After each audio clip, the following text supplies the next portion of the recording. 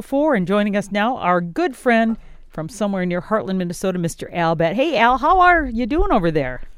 I'm doing great, Karen. Hi, everybody. I was up northern Minnesota in the nice weather and everything, so back at home and happy to be home. Always happy to be home. It's fun to go places, but it's a joy to come home. So this is a Al, great place. I wanted to ask you, you travel a lot, and I saw on the internet there was a picture going around of a yellow cardinal. Now, is this a real thing, or is it a fluke? Is it a fake? But I saw it, and it's just the most beautiful thing, just like a red cardinal, except it's all yellow. Is that a real thing, or did somebody just color it? It is indeed. Wow. Yeah, this one was seen in Alabama, and maybe a year and a half ago, a year ago, I was in Kentucky. And they were showing me photos of two of them that were seen in Kentucky in 2011, maybe, something like that, a few years ago anyway. So it's a very rare thing, but, because everybody is armed with a camera now, we're seeing a few more of them. And the things we're not seeing are UFOs. I thought when everybody had a camera, we'd be seeing way more UFOs than yellow cardinals, but apparently it's turned out the other way. Is that a thing like Lukeism when, they turn into albino birds, or what causes that? Because that seems like an extreme from bright red to bright yellow, and they're just beautiful. And it'd be more than cardinals do get part of their colors from what they eat. Oh. But in this case, I think it would have to be a genetic mutation to get that perfect of a color. It's just an incredibly beautiful bird. So I'm assuming it's a genetic mutation that makes it this color. But wow, that'd be one. If you look out your window and you saw that, you'd say, I'm not really seeing that, because there is no bird like that. That's a cardinal, I know, but cardinals are not that color, so I'm just going to look away and then look back and see if it's still there. It's just kind of where you pinch yourself to be sure you're not dreaming. Are there any other birds that have profoundly changed their color or look like that cardinal that's been going around on the internet? Nothing that comes running into my mind. We do see around here, we'll see a little bit of different colors in some of our birds. Primarily I see it in house finches. Yes. So they will run from a reddish color to an orangish color to a yellowish color, and that is primarily because of what they're eating. That will change their plumage. But boy, other than that, I can't think of other than the normal variance in colors of birds, because some of them do have a variance in their colors, but nothing like this cardinal comes to mind. No, but what a neat thing. It's just a neat thing to see. Just when you get mad at all the digital devices, something like this comes along and just you say, wow, this is cool, and then you're stuck on them for another 2 years after that. So the weather, what a beautiful day here. Oh, my goodness. It's just, and the weather here is the same every day unless you go outside. So I went outside this morning, and it was, what a lovely day. I had stayed on the weekend up in the farm by the lake. It's a retreat center in Bagley, Minnesota. And it was the same thing up there. I got ran over by a couple of deer, one very, very small one. It was born quite late, I would assume. And looking at all the pine grosbeaks, and that's magpies and ravens and all those incredible birds that we don't see down here. And the goldfinches here are singing today, and a cardinal, I heard him doing that, what cheer, what. Black-capped chickadee flew into the feeder and grabbed a sunflower seed and left. And this tiny bird traveled on rapid wing beats. And I remember looking it up years ago, and there's about 27 wing beats per second. Try flapping your arms like that, 27 of them per second. And I heard another chickadee call, and he sounded closer than he was because he's a feathered ventriloquist. I swear chickadees can throw their voice. It's an amazing thing. But a much larger bird moved away from me quickly, and it was a wild turkey, and it can run up to 25 miles an hour and make short flights up to 55 miles an hour. In Ferris Bueller's Day Off, Ferris Bueller said, life moves pretty fast. If you don't stop and look around once in a while, you could miss it. And that certainly applies to appreciating the charms of nature that are right at hand, just out our window, in our yard, at our nearby park. Ron Jensen of Albert Lee said he had spring on his mind. He said, Al, did you know the prairie rose is the state flower of? And I said, North Dakota? And he said, you got it, because I spend a lot of time in North Dakota, Ron, so I knew that one. You know, he could have asked me any other question, he would have stumped me, but that one I had. It is a beautiful flower, and then he asked about, he said in the summertime, early summer into late summer, he sees beautiful flowers growing everywhere, and he was wondering if they were all phlox, Phlox. No, there's an introduced European species, but it's a real pretty one, and at certain times of the year it's evidenced all over the place, and it's called Dame's Rocket, and it will flower in shades of purple, pink, and white, and they will line roadsides and wooded edges anywhere their seeds can germinate. And I understand they are considered an invasive species now as well, because I was reading about them and looking at things to plant along my lake shore, and it was one that I believe now they say is an invasive, so it's not necessarily a good thing. It's pretty, though. That's exactly right. And it's on a lot of, I think they call it a do not plant list in a lot of states, but it's still, I bet it's still found in a lot of wildflower mixes. So I'm guessing you can probably still plant it whether you mean to or not. And a lot of people will grow it and assume that it's a wild phlox. That's what I thought it was for the longest time until you corrected me. It's a beautiful plant. It's tough. It just grows.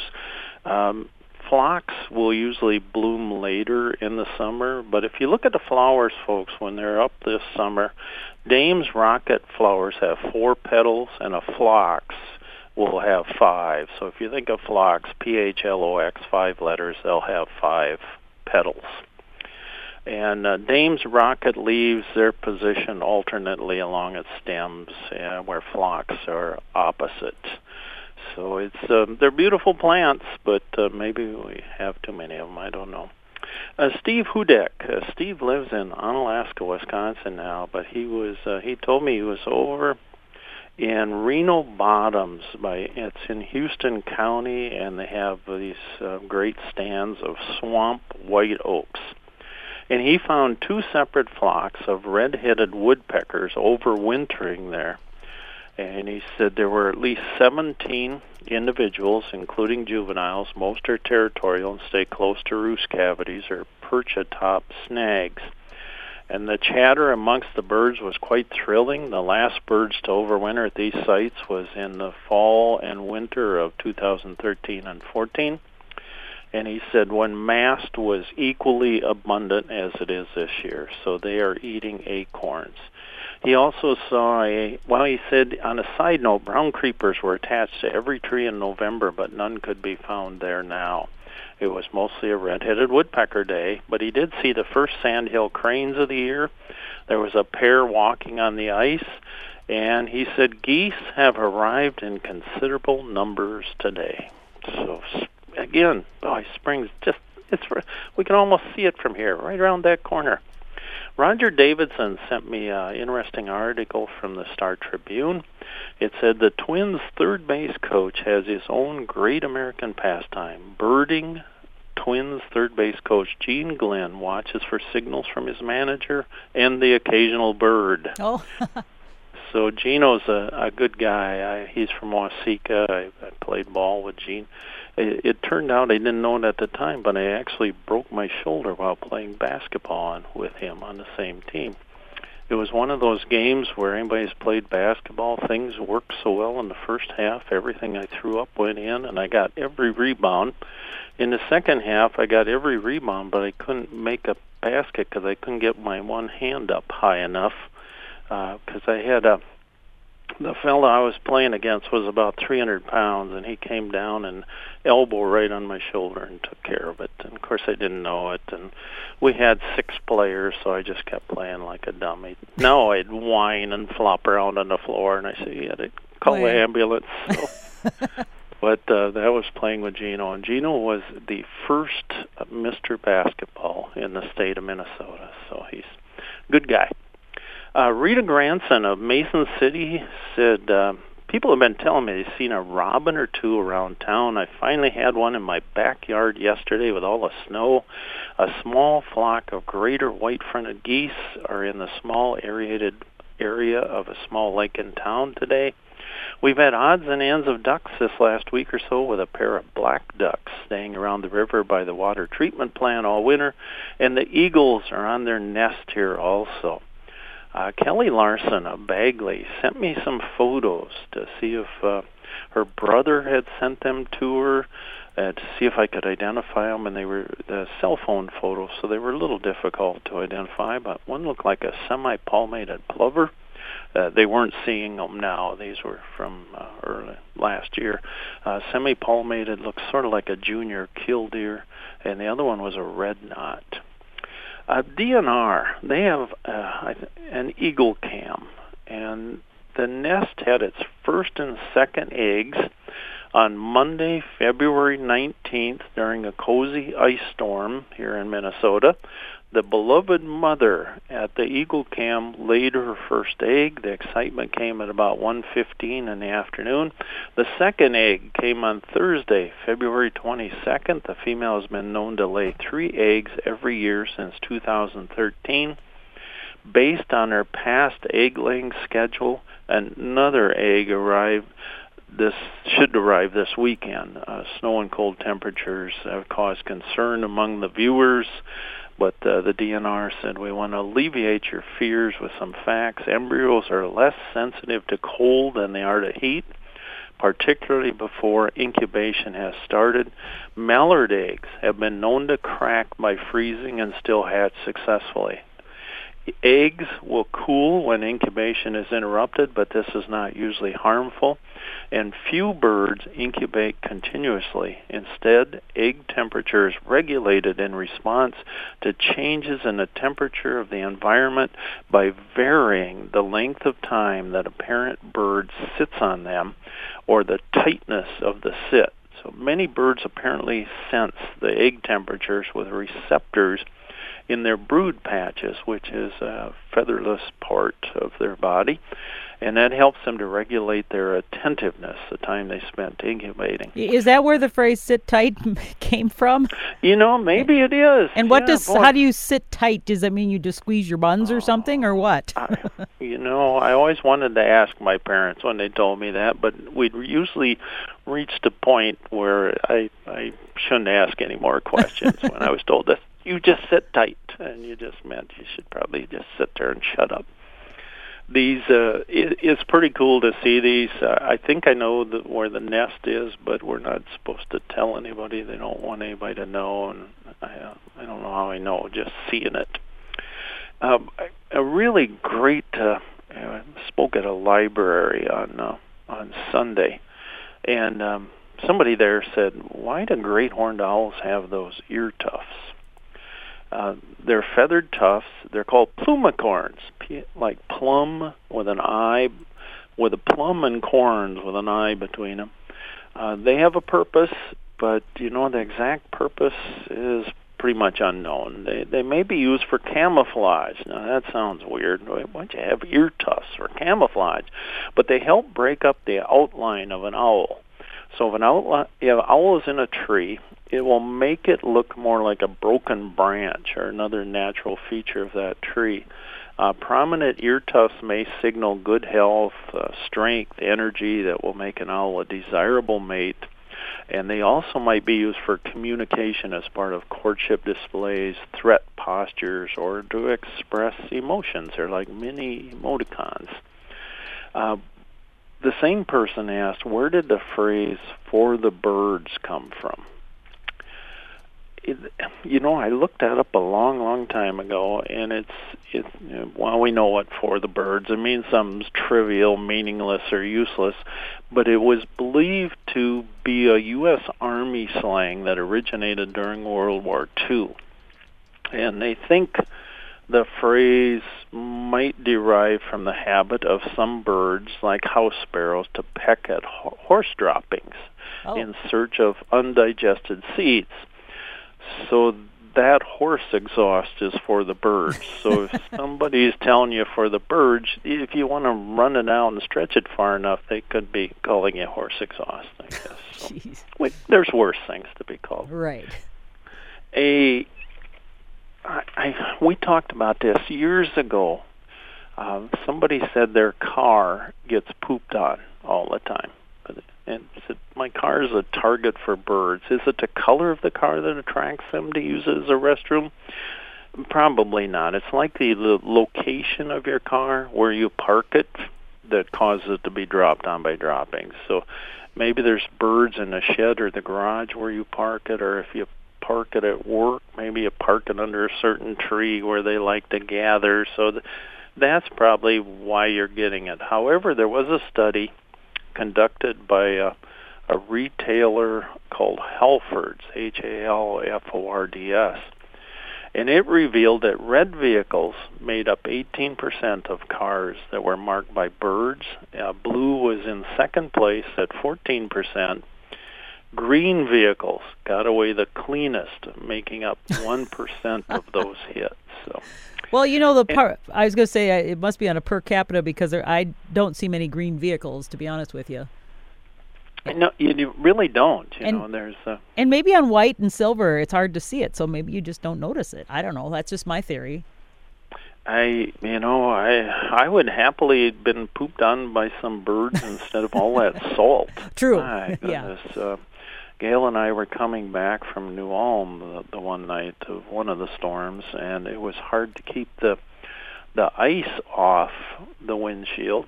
And then this weekend when I took off, it was almost impossible to keep the salt off. You just had to keep running that windshield washer all the time to keep it off. And every time you'd encounter a big truck or get behind one, then it would replenish it all. So it was fun just trying to see the road, which, is very important, I found, when you're driving, to be able to see the road. It took me, as a teenager, I didn't know that was all that important. I thought you could drive anyway, but after a while, you learn. Somebody asked, what was the first bird book? Oh, this is the first bird book was Avium, A-V-I-U-M, and I never took Latin, so Praecipuarum, Praecipuarum, and I know it's a terrible thing to do, spell on the radio, but I don't know how else to do that. But it was published way back in 1544. And it was authored by William Turner, who was the father of British ornithology. And in the book, Turner included his own bird observation plus the natural history writings of people like Aristotle. But 1544, so if you have that book in your library, that's a keeper right there, 1544. So people have been interested in books or birds for as long as we've shared this earth together. So I bet a book that old would smell really bad and musty. That's all I can think of. That'd be really yuck. Anyway, but it'd probably worth a lot anyway. A good friend gave me a book. It's Roughing It by Mark Twain. It's an old book, and it's put together by duct tape. It's all duct taped together, so it's a lovely book, and I appreciate. And all the reading is good on it. It looks like a book that an old farm boy would be reading with all that duct tape. If it had a little baling twine or wire wrapped around it, we would know it for sure. What bird runs the fastest? Oh boy, we're thinking of the Roadrunner, aren't we? Emus? Outrunning Wile E. Coyote. Is it an emu? Oh. Boy, that's really close. An emu will hit 30 miles per hour, and how can we? Usain Bolt, he's the fastest human, and I think somewhere in that one of those sprints he hit 27.8 miles per hour for a while. That's the best a human has done, as far as I know. And an emu will pass that, 30 miles an hour. A roadrunner will hit 26 miles per hour. So it'll be just a bolt might beat him in a short run, which is no match for Wile E. Coyote. He can hit 43 miles per hour. The one I saw not too far down the road here, Wild Turkey, can hit 25 miles an hour. But the fastest is an ostrich, and he can hit 43 miles per hour.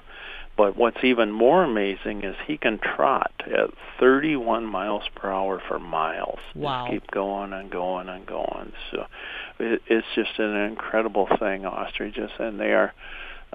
There used to be quite a number of people around where I live raised them, and they were always going to be one of those businesses where you were going to do well in, and it didn't necessarily work out so well. You can only sell so many of those eggs. You probably know the name of that, Karen. I'm putting you on where you carve the eggs. Do you know what I'm saying? Is that you mean the Ukrainian thing? Well, they take these big ostrich eggs, and then they use those little saws and things to carve scenes in them. Yeah. Well, all I would think was it's etching, but I don't know what it's called. I honestly don't. Yeah. Sorry. And they're I was putting you on. And it's not one of my hobbies, so not. No. And they're really beautiful if people have seen them, but you can only sell so much ostrich jerky and so many of those eggs, so it kind of went out of business. But are they big? Oh my gosh! I'm a tall guy, and you walk by them, and you don't want to get in the pen with them, but you can look up at them from the outside and say, "That's a big bird there. You could play for the Vikings or the Timberwolves or somebody." And they are pretty though. They have the most beautiful eyelashes. You never think of birds having eyelashes, but these guys do. What is the biggest bird seen in Minnesota? This is a question, my own question for myself. Turkey? Turkey. No, pelican. I'm just guessing. I'm trying to think. You are good. The trumpeter swan would be the heaviest, and it would just edge out the wild turkey. Okay. They're almost the same. And the American white pelican has the longest wingspans. So there's like three biggest birds, because one is the heaviest, one has the longest wingspan, and the tallest one would be the whooping crane that's occasionally seen in the Gopher State, would be the tallest. So those are all big birds there. Trumpeter swans. I stopped in Monticello yesterday and saw hundreds and hundreds of trumpeter swans there. And I stood there for hours watching them. And I wished I was there so long. It was really warm when I started out. When I was done, it was kind of getting cold, and I almost wish I'd have brought gloves along at that point. But it was so much fun, or ear covering even, because I was standing along the water, so it was a little cooler than normally was found yesterday, which was such a beautiful day. But trumpeter swans, it was an orchestra. And it was French horns. Everybody was playing French horns, except the young trumpeters, which they were squeaking, kind of, making an odd squeaking sound. And the young trumpeters look gray yet, have a gray look to them. But what beautiful birds. I'd watch them fly in and kind of ski along the water with those gigantic feet as they slid to a stop. There were mallards everywhere. What beautiful birds mallards are. Many years ago, I led a bunch of guides from Ecuador around, and that was their favorite thing to see were mallards. I like that sheen. Some birds have just like a sheen. Even the grackles have a sheen. What makes that cool kind of it's almost iridescent, and maybe that's the word I'm trying to say? It is the word, yeah. Okay, and mallards have that on their head. It's just really I love that look. And they have those green heads, and the females are very, very pretty as well. But the mallard males are just, what lovely green heads. And that's what the folks from Ecuador, I said, well, what would you like to see today? And they'd say, we'd like to see some more of those green-headed ducks. And I said, well, that'll be pretty simple. So everywhere we went, there were mallards. And I appreciated their appreciation of things that we might call commonplace. But if Well, it's not common in your area, of course, then it's extra special. Kind of like we lived on the Apple River. Our farm was on the Apple River, and everybody would talk about how cool it was to go floating or tubing down the river, and I never did it. I lived there all my, more than half my, well, not quite half my life now, but it's one of those things when it's in your backyard, sometimes you just don't appreciate it. I tipped a canoe over in the Apple River in the spring of the year and found out that it was extremely cold in the Apple River. And I was over in one of the caves in southeastern Minnesota and was talking to a fellow at a cafe, and he lived, I think, 1.5 miles from the cave, and I was talking about, oh, what a wonderful place to go down, and he was like 70 years old, lived there all his life, and never been in the cave. So people come from all over the country just to go down in one of those caves, and he said, I'm going to have to do that one of these days. Speaking of what you have to do one of these days, I hope you all find your way to the cafe where the food chain is missing a few links. The special is always a Heimlich maneuver, and gravy is considered a beverage. And now, featuring authentic leftovers with less hair in the food and real cup holders where grease is good and none of the food smells like feet. Well, hardly any of it. I've been noticing a good number of automobiles with only one working headlight lately. There just seems to be, I don't know if they're catching something like the flu cars and they lose a headlight. And when I was growing up, I called such a vehicle a padiddle, P-A-D-I-D-D-L-E, padiddle. And a woman I met at a banquet at Jackpot Junction called such a half-lit vehicle a Popeye, named after a one-eyed, spinach-eating cartoon character. I've heard other people tell me it's a purdiddle. But when I was a young man, if a fella saw a car coming with a burned-out headlight and was the first to say padiddle, he could kiss his girlfriend or try to kiss somebody else's girlfriend, see how that works. But if she saw the padiddle first, she could punch him in his arm. And if he was riding with his buddies, he could punch one of them in the arm. And if a Volkswagen Beetle was spotted, you called slug bug, in reference to the Beetle's nickname, the Bug. And if you were the first to announce the car's appearance, you were rewarded with the privilege of punching someone in the arm. We were a violent group. Yeah. Some played the game by yelling, "Punch Buggy." Well, get out there today. If you're driving around tonight, you will see a padiddle and be able to punch whoever you want. If you're all alone, give yourself a shot. Remember, Heartland is well worth driving past. Do something wild today. Get out there and look at a bird. Thanks, everyone. I enjoyed your company, and thanks, Karen. Absolutely. Well, it's great to chat with you. We'll be back again same time, same place next week. Until then, happy bird watching. Thanks. Bye-bye. All right, bye-bye, Al.